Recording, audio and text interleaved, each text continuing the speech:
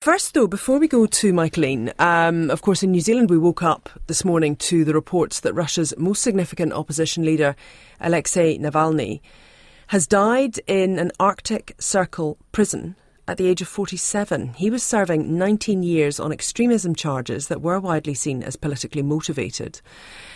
Let's get an update now from our Europe correspondent, Thomas Sparrow, who's joining us from Berlin today. Thomas, kia ora, thank you for being with us today. My pleasure to talk to you. Now, the news here breaking, about 8 hours ago or so. Is it actually confirmed yet that he is dead? It hasn't been confirmed yet that he is dead. And in fact, if you judge by what Western officials are saying, and even by relatives or allies of Mr. Navalny, it is still very much unclear what exactly happened. The information that was published initially about his death came from Russian prison officials, basically saying that Navalny had died after feeling unwell. But basically, every Western official that has reacted to that, and I'll go into those reactions in a second, has basically added an if before their comments, saying that if it is confirmed, that this is something that came, for example, from Kamala Harris, the US Vice President, who is actually in Germany right now, where I'm also speaking from, saying that if it is confirmed, that would be a sign of Putin's brutality. And you hear something very similar from other Western officials, basically blaming Putin for the death, if it is confirmed. And most of those Western officials, by the way, are actually now here in Germany for the very important Munich Security Conference, a Munich Security Conference that has definitely been marked by those reactions to Navalny's death and by possible consequences as well. Yes, you mentioned very many leaders are in Germany, as it turns out. And also Alexei Navalny's wife, Yulia, she is also there. And in fact, there's been some footage of her meeting the EU President Ursula von der Leyen. What has been said there?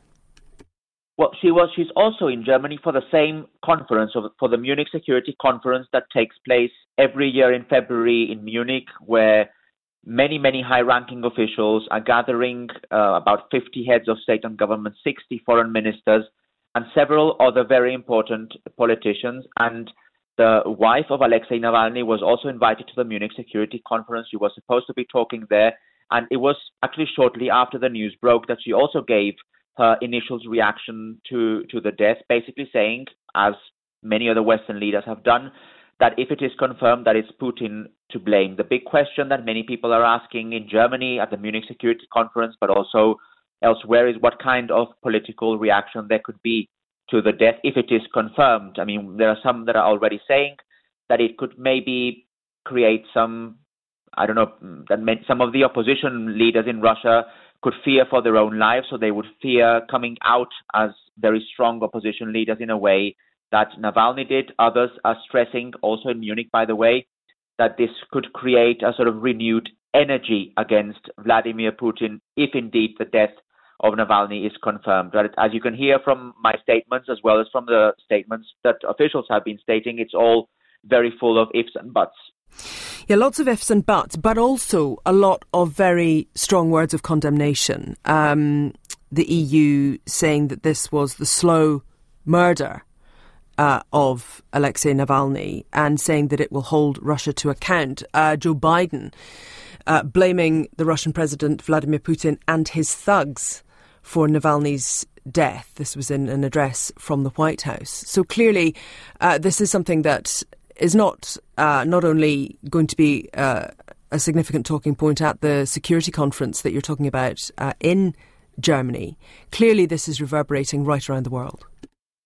Absolutely. And the US president also in that address stressing that he was outraged at the reported death and that he was also not surprised by the news, something that we also heard by other officials, and several in Munich, but elsewhere as well, including the United Nations Secretary General, stressing the need for an investigation into the death of Navalny. So when you speak about consequences, this is certainly something that goes well beyond not only the conference in Munich, but also goes well beyond what's happening now, let's say in Russia or even in Europe. This is something that will have very clear political consequences coming from the West, coming from the United States, from the European Union.